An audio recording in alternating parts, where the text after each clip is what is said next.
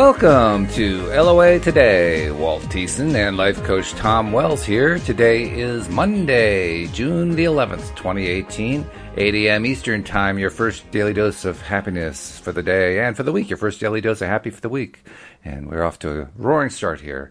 We just had nice weekends, for both of us, and we hope you did too, because you are our favorite fans in the world, and we love having you join us every day and every week. So, please continue to do so, because we just enjoy doing this for you. And plus, we just like doing it, period. It's just fun, Tom? I mean, this is like life candy to do this podcast every time. It really is. It really is. This is the kind of work that I would like, to get paid for, just to come on and talk every day. Yeah, all right. But no, it's a great thing. Just talk about things that really interest me, that are really the things that are most up for me. Yeah. Well, I can tell just from the sound of your voice, you had a good weekend. It was a fun weekend, just because you're still up. I mean, not that you're never up; you're usually up, but you're particularly up today. Oh, you could tell? I could tell. I could hear it. I could hear it in your voice. Yeah. It's a vibe, isn't it? It is. Yeah. No, it was a very incredible experience to go through this transformation that I ordered up from the universe, from myself, really, of course.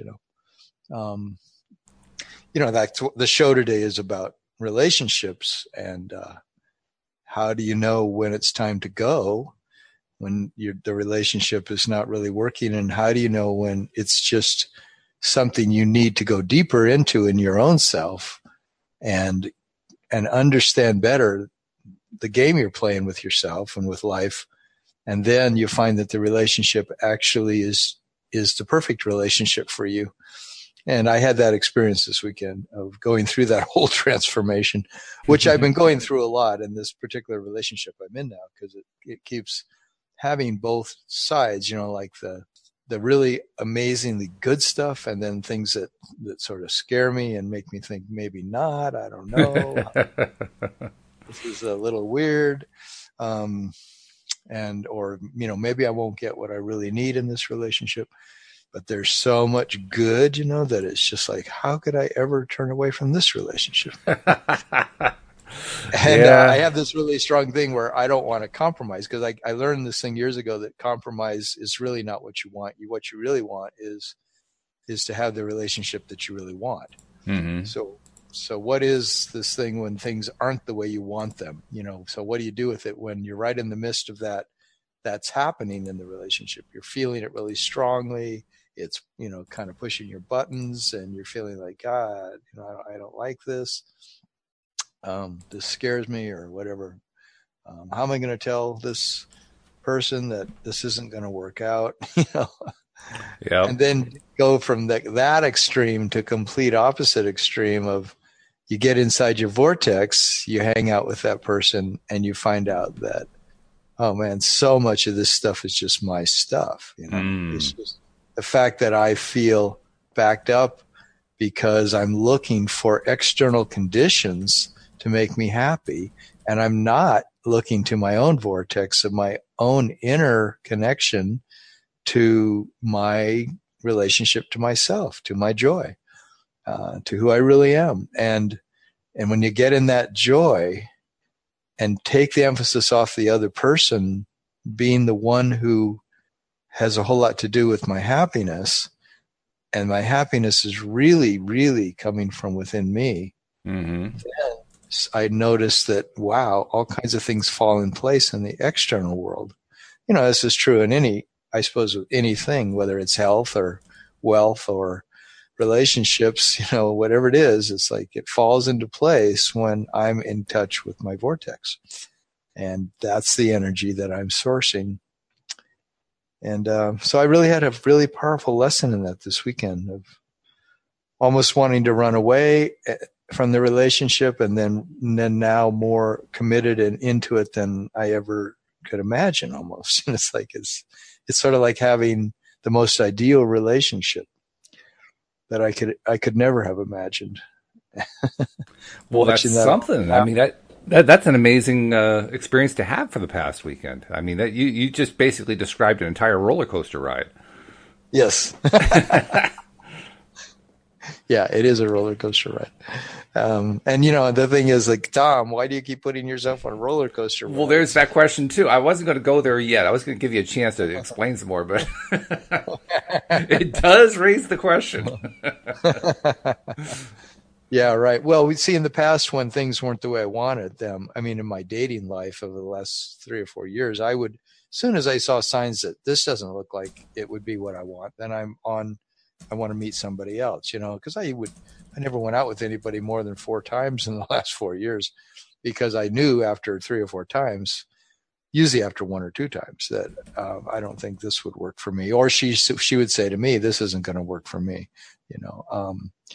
And so then in this relationship, it was so completely otherworldly, because this woman I can relate to in so many ways that are transcendent. They're not even in the realm of like looking at scrutinizing all the little things. Mm-hmm. But I was doing that anyway. I was scrutinizing the little things and the big things. There's this thing that Abraham talks of called taking score too much. Wow. And that is when your mind just is evaluating, because you think that the external condition will make or break your happiness. And I had that pretty strong in terms of relationship, because there's things like, for example, how she looks and how she talks and how she walks and what she's into. Of course, everything, like, is she a person who's going, I'm going to find great love with, great beauty, great satisfaction, great excitement, great fun, all those things. I put a huge amount of expectation on the relationship, which is okay. And I know that Abraham always says, go for it. We want you to go for the most I was reading this thing the other day. They said the most wonderful, wonderful, wonderful, wonderful, wonderful, wonderful relationship that you can have. And that's what you want. That's what you should go for. Mm-hmm. But if it's depending on this other person satisfying this huge list of expectations that you have, then good luck, because you have to have that list going, or it's got to be going on with inside you as to how much you're sourcing from your vortex, from your resource of source.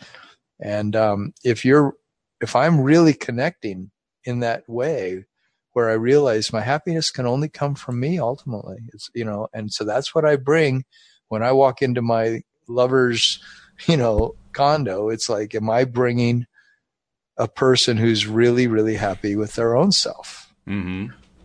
and truly connected? And so that's what I'm learning, just the vast difference between expecting her to be the one that really fills in any gaps in my own love for myself, my own enjoyment of what I bring to every moment, because moment by moment, emotion by emotion, day by day, it's really up to me to be the source of my own happiness and to connect, to the greater source.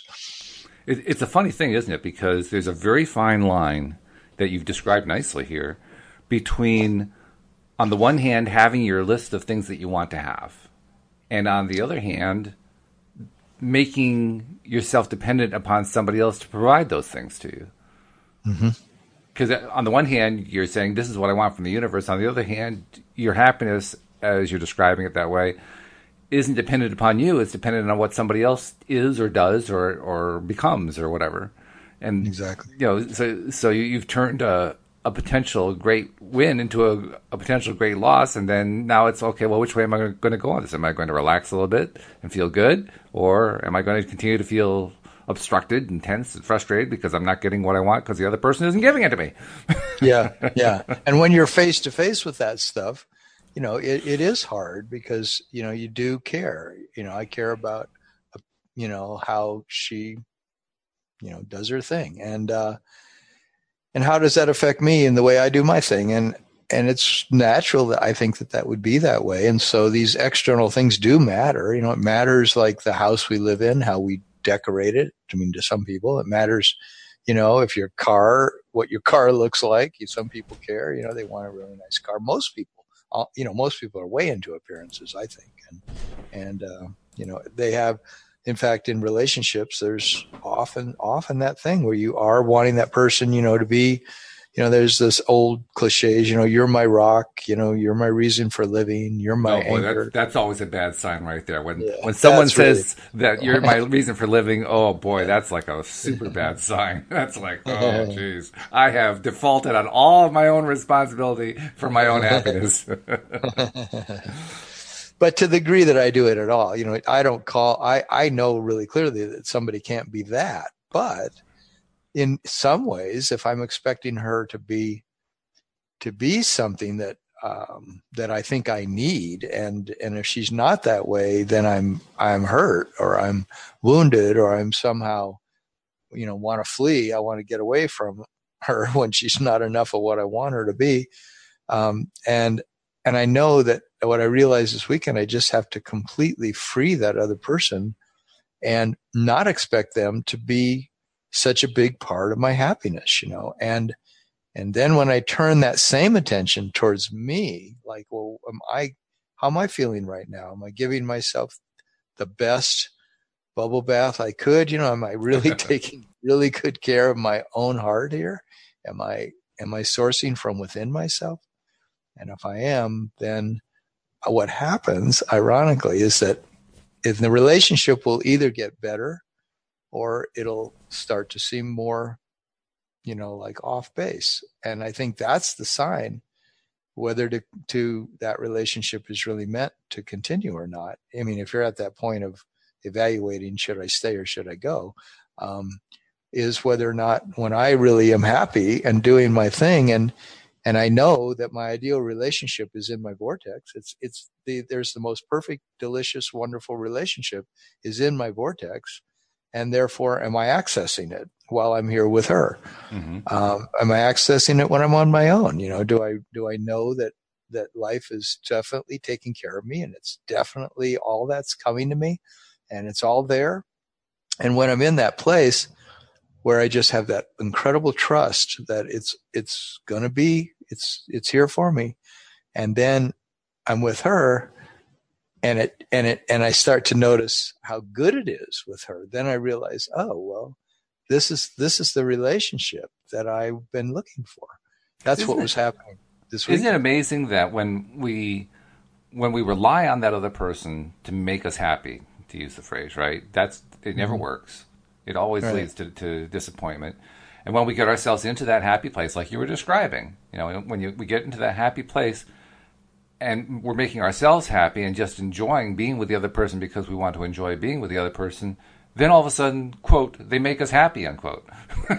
Yeah, they make us happy. Yeah. It gives them permission to let their vortex self shine. When it's just like, you hear this extra happiness in my voice today, gives you permission to let your vortex self out more.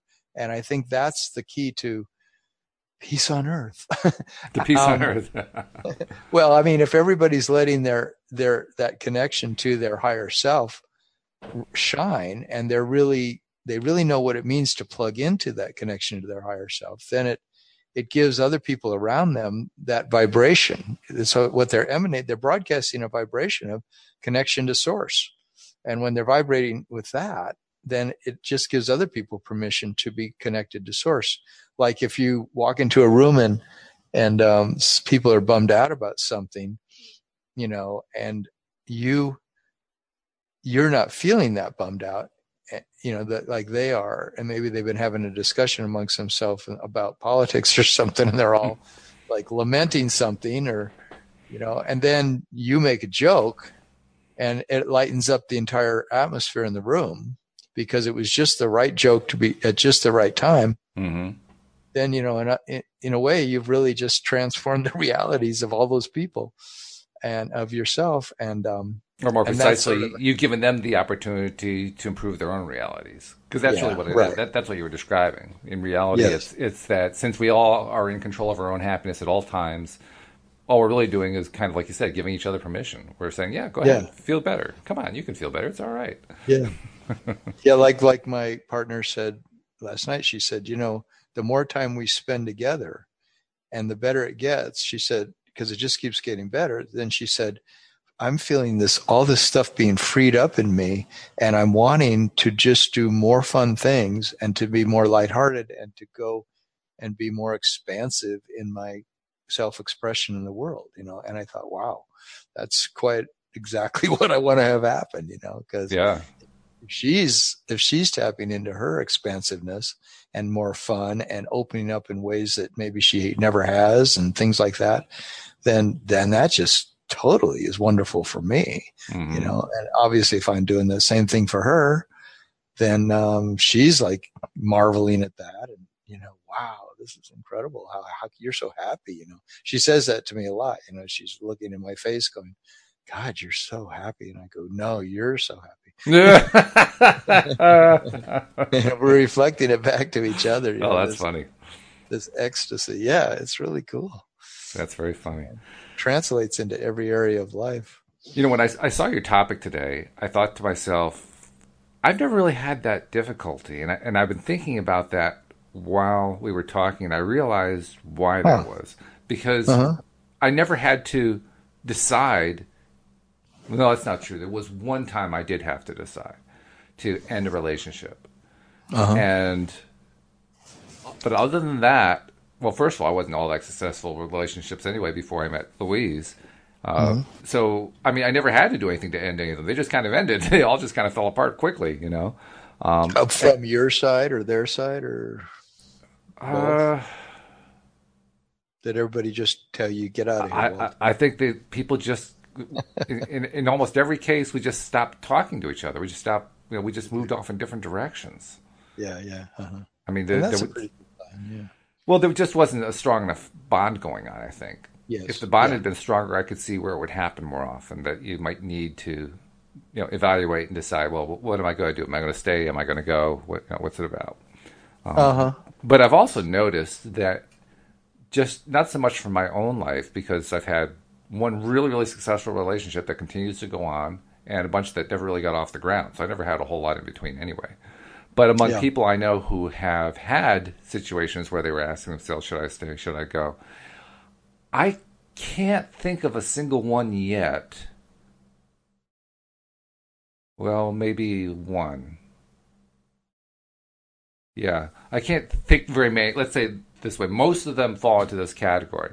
That if it's a case where they really need to break up, they really need to move on, inevitably it was because one or the other person was either codependent or not really in it in the first place.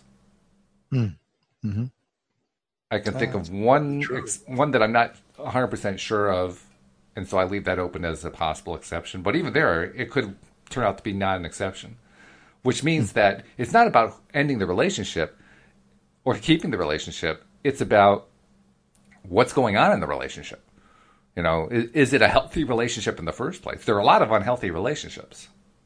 Yeah, that's true. People don't realize that, but a lot of people get involved in unhealthy relationships. And it's almost never a one-sided thing. I mean, even in those cases, and I had a number of these, even in those cases where one person is infatuated and the other person really isn't attached at all, it's still an unhealthy relationship.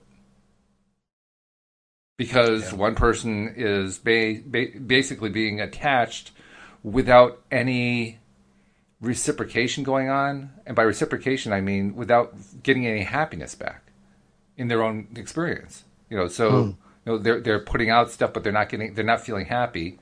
And so, that's where the blame starts to happen and all that kind of thing. Not realizing, of course, that they themselves are responsible for their own happiness. So again, there's where the unhealthiness is, that person has in some way, and I've done this, has in some way decided that this person is going to make me happy. Yeah. You're off to a bad start as soon as you say that, right? Oh yeah, right. Looking for love in all the wrong places. Yeah. You got to look for love inside. That's where it comes from first. So. And last, it's the interesting thing. Yes. Although, in a way, it's almost like that whole thing. That was another theme of this weekend, is that we are reality creators, and therefore, in fact, I guess that was on partially on our Friday show. We talked about that, but so we're the reality creator, and so we can't the people that are there in front of us, we've attracted by our vibration. So we are creating that reality. And if you want to take it deeper, and I do, of course, is that that person is also the exact right person to be there at that exact right moment. We did that whole series of relationship podcasts on that, reading that chapter out of Abraham Book's book, the little book, Getting into the Vortex, that it comes with the CD. And the whole chapter on relationship is basically saying that every single person that ever shows up in your life is the exact right person to be there at the exact right time. And they bring, in a way, I think you could say they each bring a gift. They each bring something to show us, and a lot of times a lot more than one thing, to show us some reflection of ourselves that then propels us or teaches us a new thing about how we relate and what we're doing here. And we're all incredibly interconnected. And so when we're looking for this ideal person, this mate, this partner, how did Abraham put it? It says an engraved invitation is sent to every person that you meet. But I think when it comes to somebody who's a potential partner, it's more than an engraved invitation. It's hand delivered, and it's, there's big fanfare, and, it's sort of like one of those arranged marriages in India or something where, or probably a lot of indigenous cultures, where there'd be a big ceremony around every aspect of getting together with this other person. And it's turned into quite a fanfare, because it isn't a random thing to meet somebody who you can partner with, who you can truly be a soulmate, you might say, or a twin flame. That whole idea of how that happens is pretty magical. And so I think that's why Abraham often says, don't easily leave a relationship. Don't, once you're in a relationship, don't just walk away from it on a whim, or because, well, enough bad things have accumulated, I'm going to leave. They said, you want, if you're going to leave from a feeling of coming home, not from a feeling of fleeing. And because you're coming home to the fact that inside you, you're just discovering more what your real relationship is with you and you. And then that person that is the incredible complement to that shows up in your life. Or you start to realize it's this person I've been with, and I just wasn't enough in love with myself to attract out of her or him the love that is the complement to my love. That's the soulmate part of it. Well, exactly. I mean, any time that you're talking about leaving a relationship, and you're doing it from any position other than feeling wonderful, be suspicious of your own motives. That's the way I look at it. Yeah. And what are you attracting if you leave from that thing saying, I've had enough of this, I'm out of here. I can't take this anymore. Well, then do you walk away vibrating with all the things that you hated about that relationship, all the things that pushed your buttons? Yep. And often I have. I mean, I felt that way towards this woman I'm with now. And then, I just can't take it. And I even separated from her based on 5 or 6 things that just pushed my buttons, and said, well, this could never work. And then I got back together with her and found out that at least 3 of those things were really not that big of a deal. Mm-hmm. And I'm learning more about them all the time. But then, and the other few things are still there, but I'm watching them morph. Like yesterday, some of those things came up in our conversation, and I literally was so lighthearted. I'd just been sitting up in the mountains on my favorite river for like 3 hours. So I was really mellow and really in an incredible place. And I just, every time something would come up that would kind of push my buttons with her, I would just finesse a bunch of jokes around it and stuff. And I would just like plunge into it lightheartedly, to play with her around the issues. Mm-hmm. And they just became playful. She was laughing like so much about stuff that before we've had really serious discussions, like how she looks at world events and some things like that. Mm-hmm. And it was fantastic. It was like, I didn't ever really believe that you could joke that much about these things that I was before taking so seriously. Well, if she believes that, then, oh my God, like that just blows my mind. I can't take that. I couldn't live with that. And now I was just seeing, oh, this thing's completely malleable. It can completely be caressed and played with and laughed with and joked about. And she's into it. She's into joking and laughing and playing with it. Oh, I was going, oh my God, this woman is so versatile. She's so amazing. She's so flexible. She's so much willing to be in an argument that's lighthearted and fun and even serious sometimes, because, we decided we would look at my judgmental side. And she even knows a great video that we're going to watch together to look at the aspects of me that she thinks are judgmental, And I thought, this is great. I mean, there was nothing I'd rather have cleared up than parts of me that are critical and judgmental, and if I got that stuff going on, then let's name it. Let's get it out of the closet, and, it's a funny thing. I mean, we as human beings love to describe relationships as being something you have to work on. Mm-hmm. I mean, there are very few people I have ever met who thought that relationships were easy. Right. And yet, after, again, I had two big extremes. On the one hand, I had the extreme of nothing working at all for years, and then finding somebody and it worked great. So I went from, ultimate low to ultimate high in terms of relationships. And from the moment that Louise and I decided we were together, which only took a couple months to figure that out, we realized relationships are actually pretty easy. Relationships actually don't require any work at all. The only work that's required is the work that you do on yourself. And we had both been doing quite a bit of work on ourselves before we even met. So by the time we met, it was easy. Not because we needed to work on the relationship, but because we'd worked on ourselves. We'd improved ourselves. We'd gotten ourselves into a better place. We became, in a sense, better people. We became people who somebody else would like to hang out with because it was more fun. As opposed to where we'd been, say, even 5 years before that. Each one of us, both of us. And that's where I think the whole thing really goes off the rails in the first place for most people. The belief that you have to work on a relationship. You don't have to work on a relationship. Relationships don't need work. That's a fallacy. That is completely flawed logic because it assumes that the only way that the relationship can work is if you work on the relationship. Whereas in reality, what's a relationship? A relationship is how two or more beings relate to each other. So it's like saying, if I have a negative magnet and a positive magnet, in order to make them attract, I have to work on that magnetism. No, you just put them next to each other. You don't have to work anything.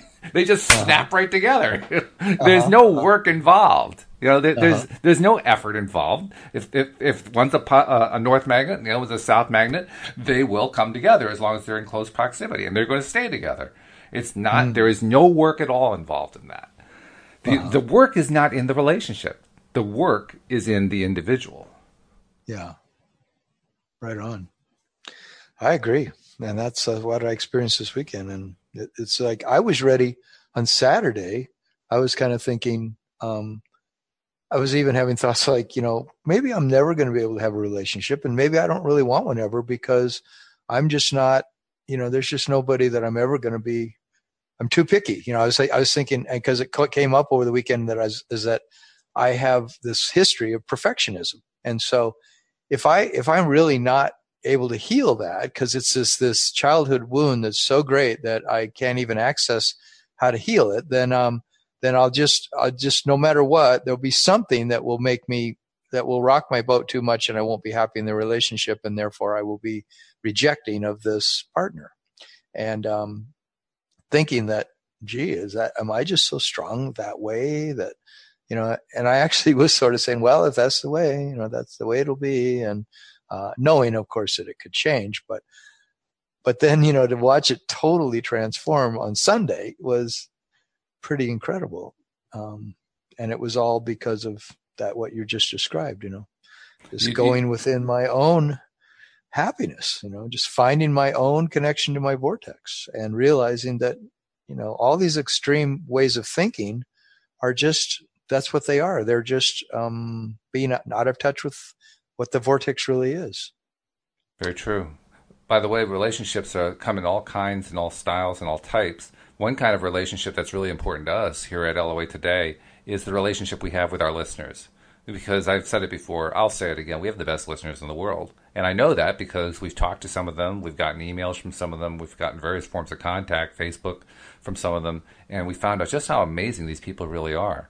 So when I say we have the best listeners in the world, I really mean we have the best listeners in the world. People who have amazing lives. They're discovering things. They're working on themselves. They're improving their outlook on life. They're working on their own happiness. They understand. They get it. And they use LOA Today as a way to help them stay in that high-flying place or get to that high-flying place if they're having trouble. And it's a wonderful thing. It's a great relationship because we're putting out your daily dose of happy, right? Every single podcast. And they're tuning in. Well, if you're one of the new listeners and you haven't become a subscriber yet, that's how most people find out about each of the podcasts as they come out. It comes right to their smartphone. It just automatically just loads in so that whenever they want to listen to the next episode, or maybe they're going to do some serial listening, they're going to listen to a whole bunch of them in a row, they can listen to them because they're right there. They don't have to go look for them anywhere. Well, being a subscriber is clearly a great thing to do because, our subscribers on average listen to 30 to 45 episodes a month, so we know they love it. And it's so easy to do. So we want to invite you, if you're not yet a subscriber, to become one. Just go to the homepage at loatoday.net. You'll see the instructions on how to do it right there, right below the main player that you see at the top of the page. That's the player that you can listen to if you want to listen to a live broadcast, by the way, when we're actually recording these. And the schedule for when we do the recordings is further on down the page. But mainly, just start with that subscribe button and get yourself subscribed, share the fact that you subscribed it, and then just keep tuning in because we love having you guys be a part of our lives. Yeah, and I wanted to mention that Mr. Walt Thiessen has put together a book, which is really nice, called Your Daily Dose of Happy, and it's stories from 39 different authors who are law of attraction coaches largely, who have written stories, and each story was designed to be a lighthearted or a wonderful look into a successful event with law of attraction, a successful episode with law of attraction, and how it worked in that person's life in some really beautiful way. And I was with my friends yesterday, my partner and her son and daughter, her son and her son's girlfriend. And I was explaining about the book, and they were asking questions, and they all said, God, sounds like a really cool book to read. And I go, yeah, I think you're right.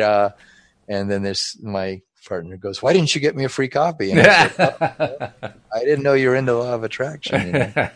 She never says that she is per se, but she said, and so I thought, yeah, well, I might have to spend $2.99 and get one now.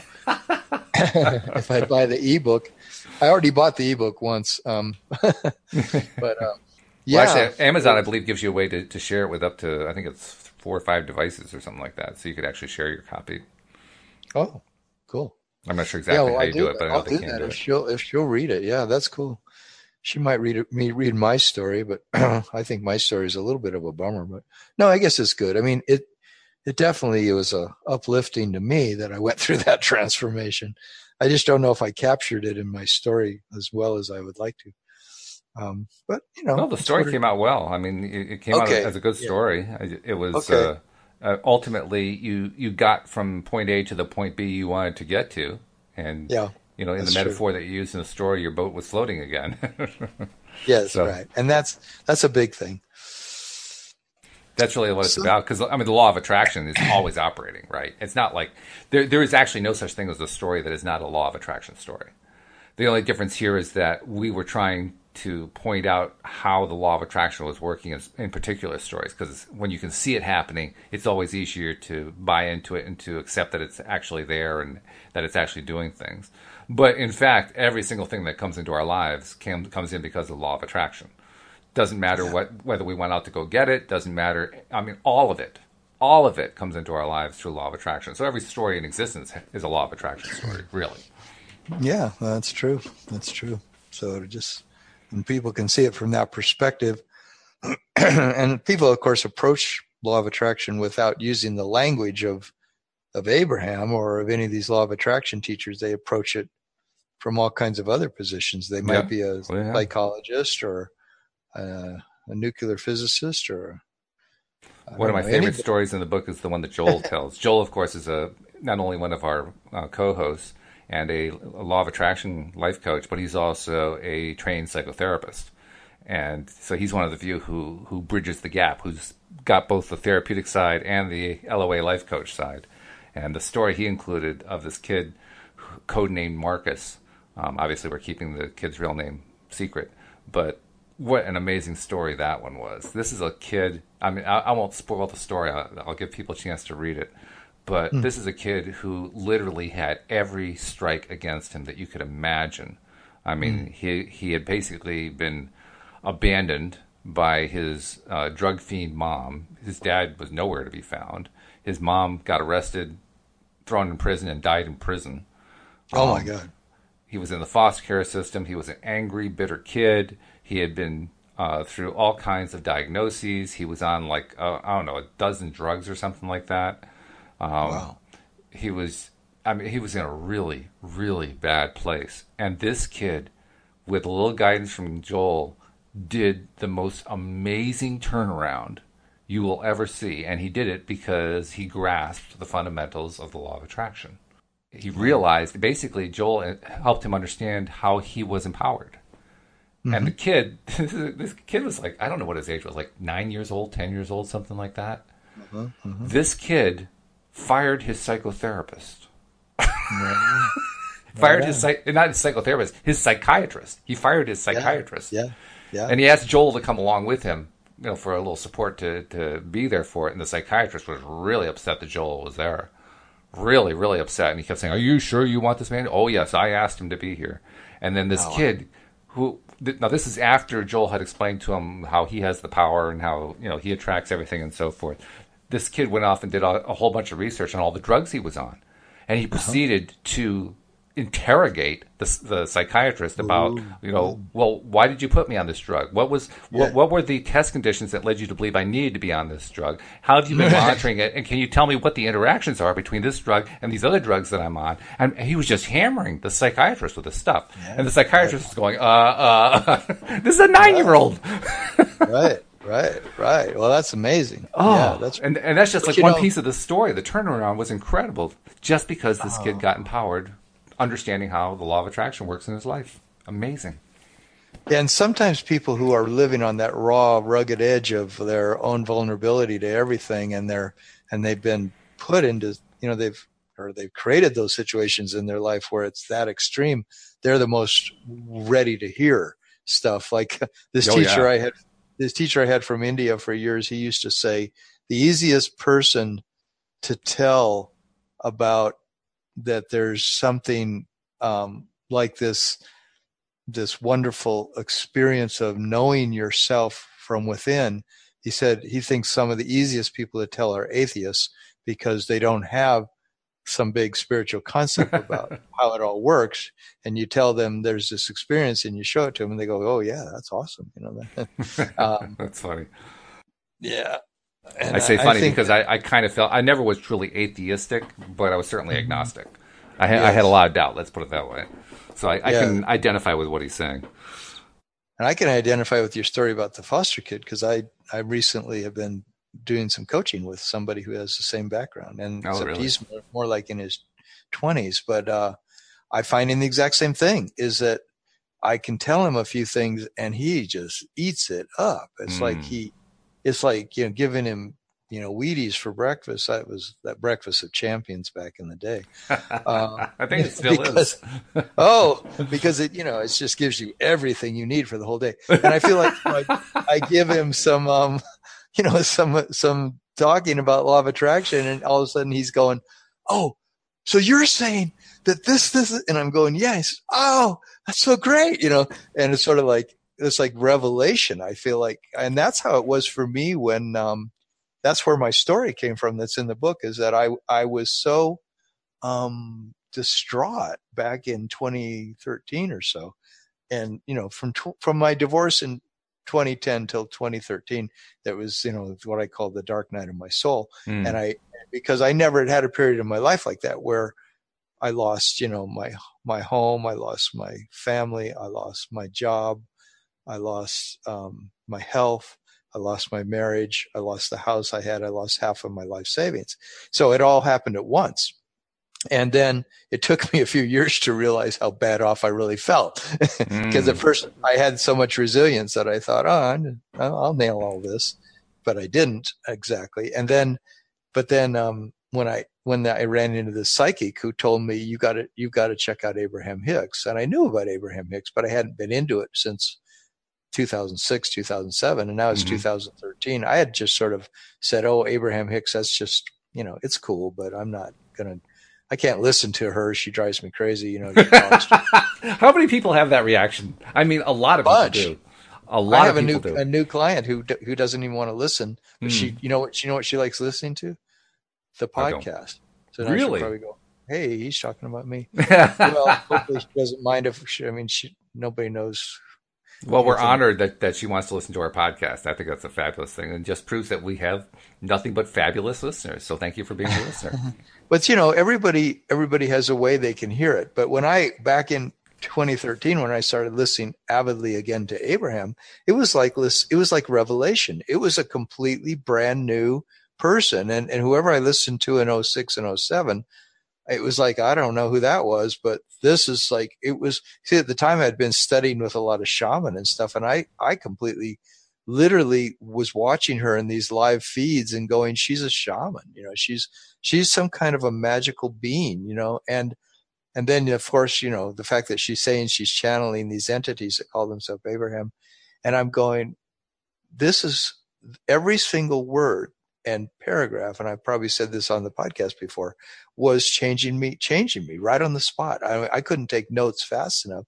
And every Saturday I'd go to one of these 4 hour presentations of a live feed from some city in the United States where Abraham was presenting, where Esther was presenting. And that went on for months, for a couple of years.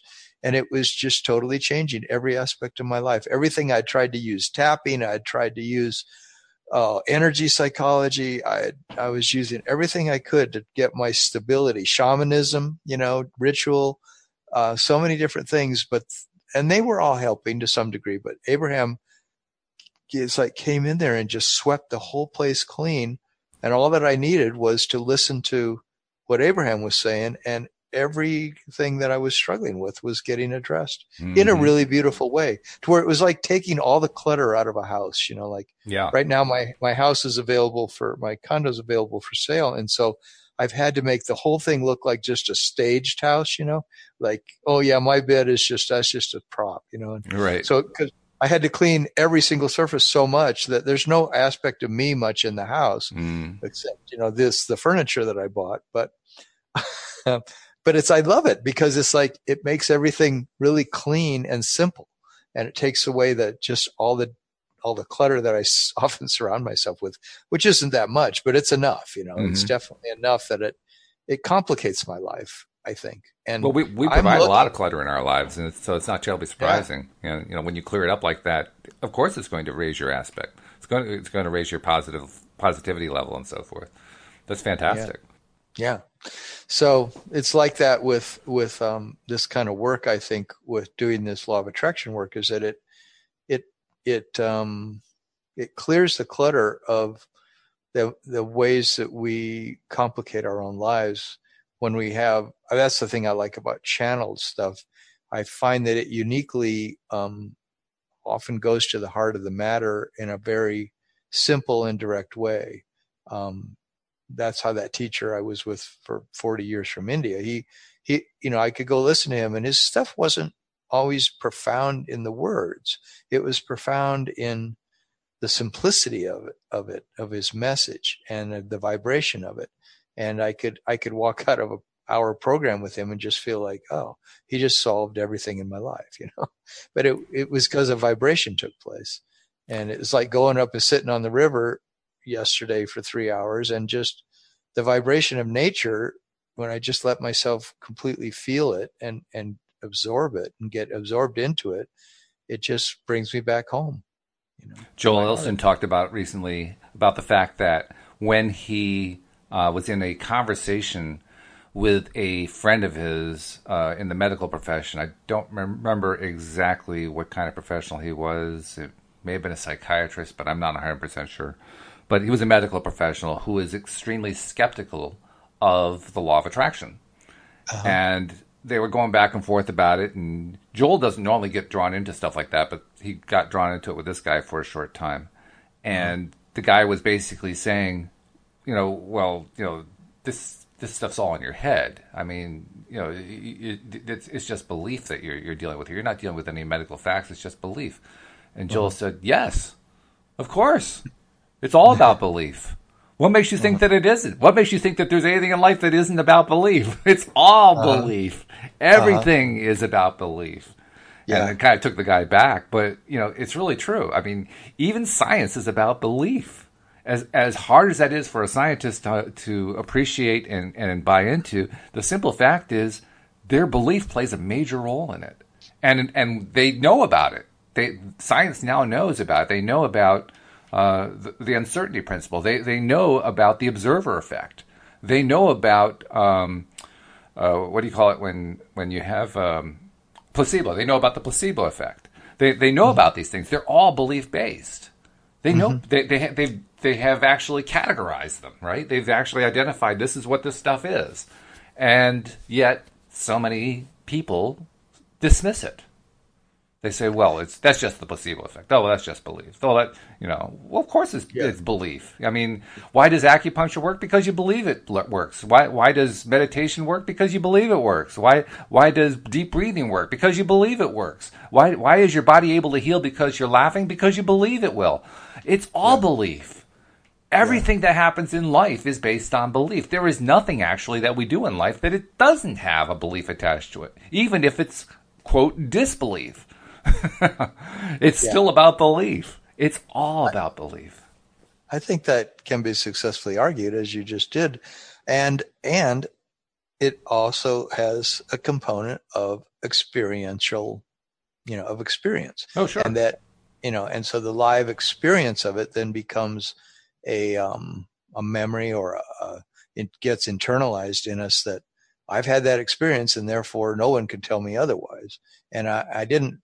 They could say that, but I think what some people miss is they often, it's what you were just saying. There's a component of belief. There's always a component, I think, of belief. That's what the point you're making. But there's also the component of experience. And so what some people argue is, well, belief without experience is not very well grounded. It's like do you want to live? I would argue that you can't have belief without experience. I would say that's not a possible thing. There you go.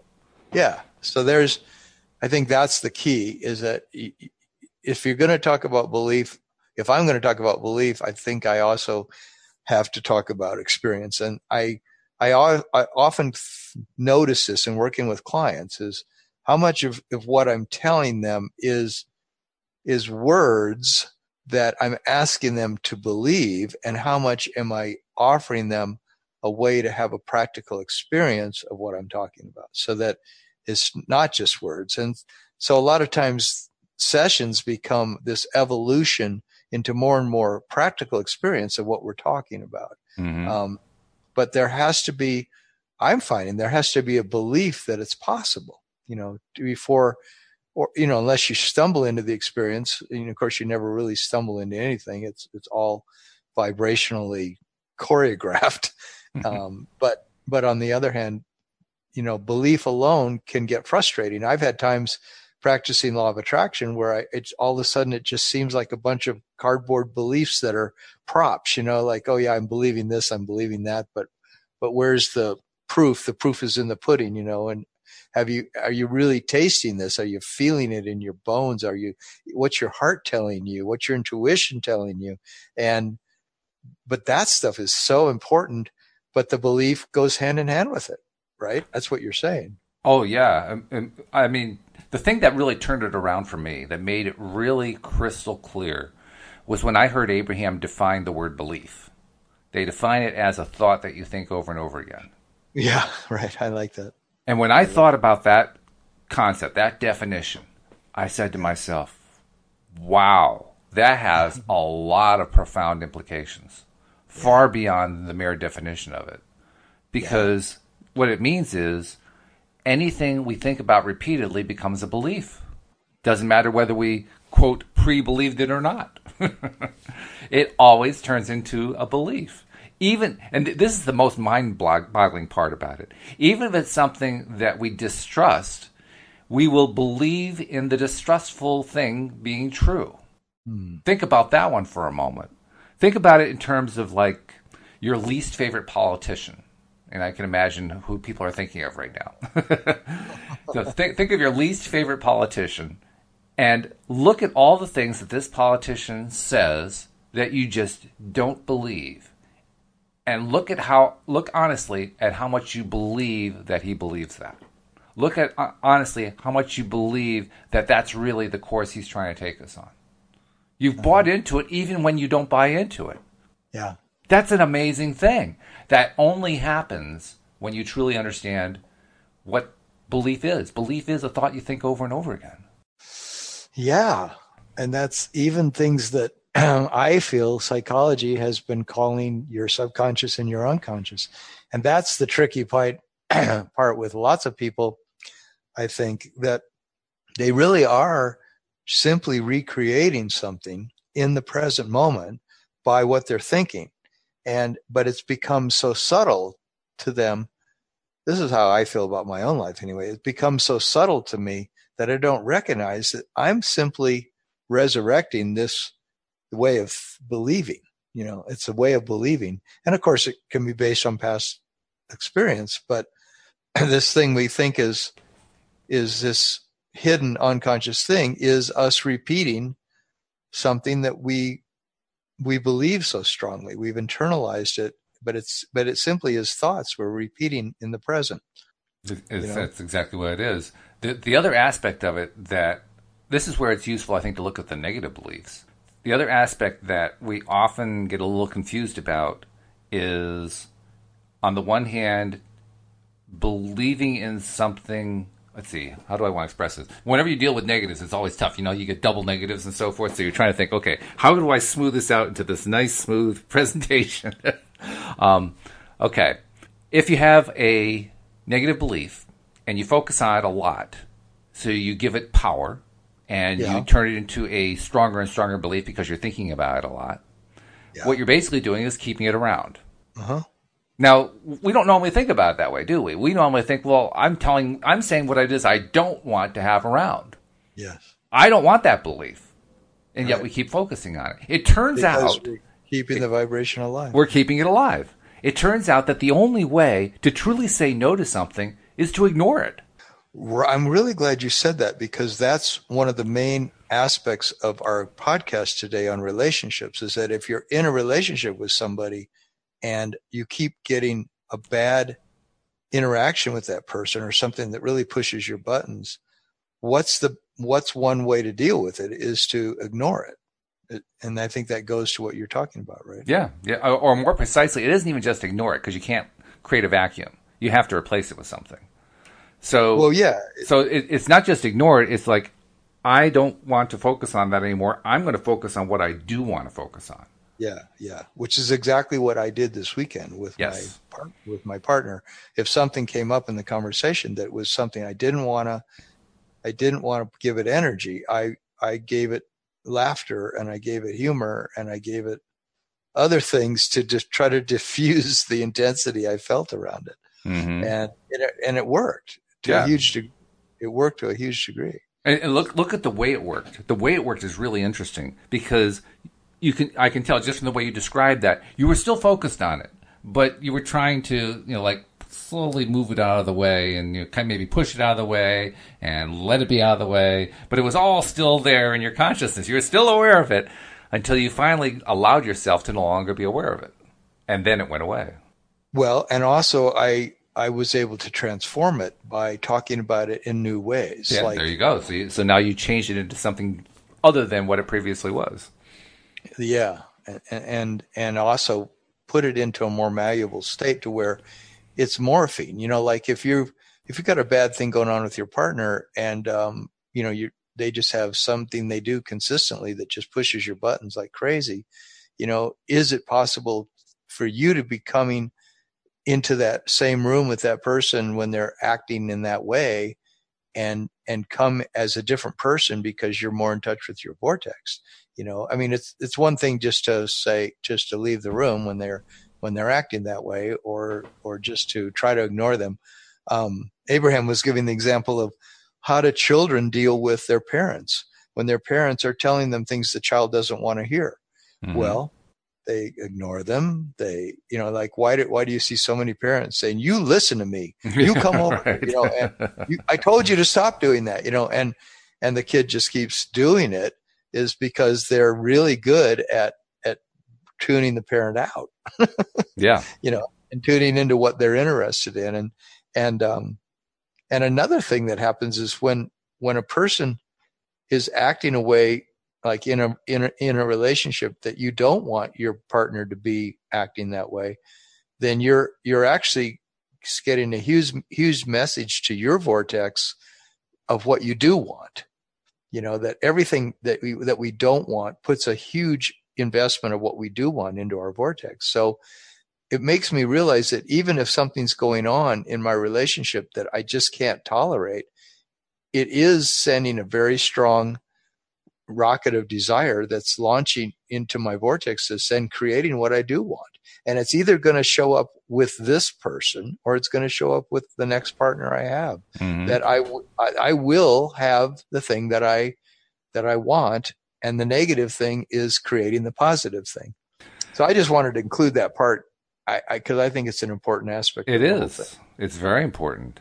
And by the way, as you're talking, I'm realizing there is a part of this discussion that explains why it is we don't connect with certain people.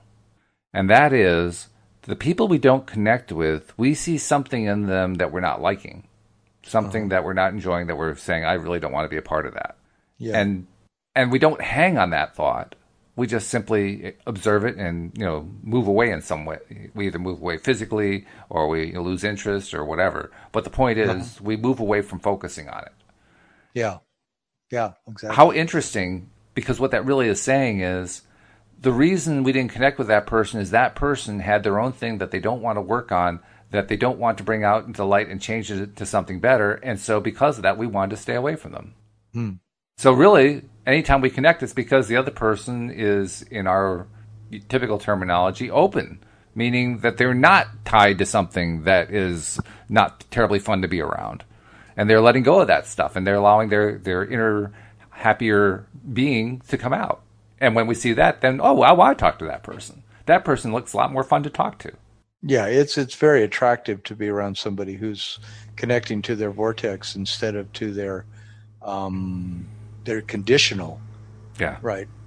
Oh, yeah. Something that's totally based on conditions, that unless it's this way and this way and this way, I'm not happy. And then therefore you feel their angst, and therefore that's what turns me off. I don't want to be around somebody who's constantly feeling that unless something external is a certain way, they can't be happy. That's pretty hard to be around. Yeah, the idea, accept me as I am, meaning accept me in my negative, unhappy state, is not going to work too often. The only person that's going to work with is occasionally with another person who's in the same kind of unhappy state. And we can pretty much imagine how that relationship's going to work out. Yeah, and that's how a lot of relationships actually, there's part of that is there because you like vibrations attract like vibrations. And one statement that Abraham said about it, they said, yeah, you can get together with somebody who's as depressed as you are, and then the two of you can knock around together in that depression and just multiply that depression, mm-hmm. Or some other quality, that's it's really not connecting to your vortex. It's more connecting to some condition that's really not healthy. We have seconds left. How does somebody reach out to you if they're interested in talking more personally about this stuff? And go to my website, which is youarejoy.com, youarejoy.com. And there's a page you can sign up for a free coaching session with me and give it a try for an hour and see if you like coaching with me, if it's helpful to you in some way. Fantastic. Tom, it's been a pleasure. I look forward to talking to you on Friday. Thanks, Walt. Take care. Yep. We'll see you all next time here on LOA Today. Goodbye, everybody.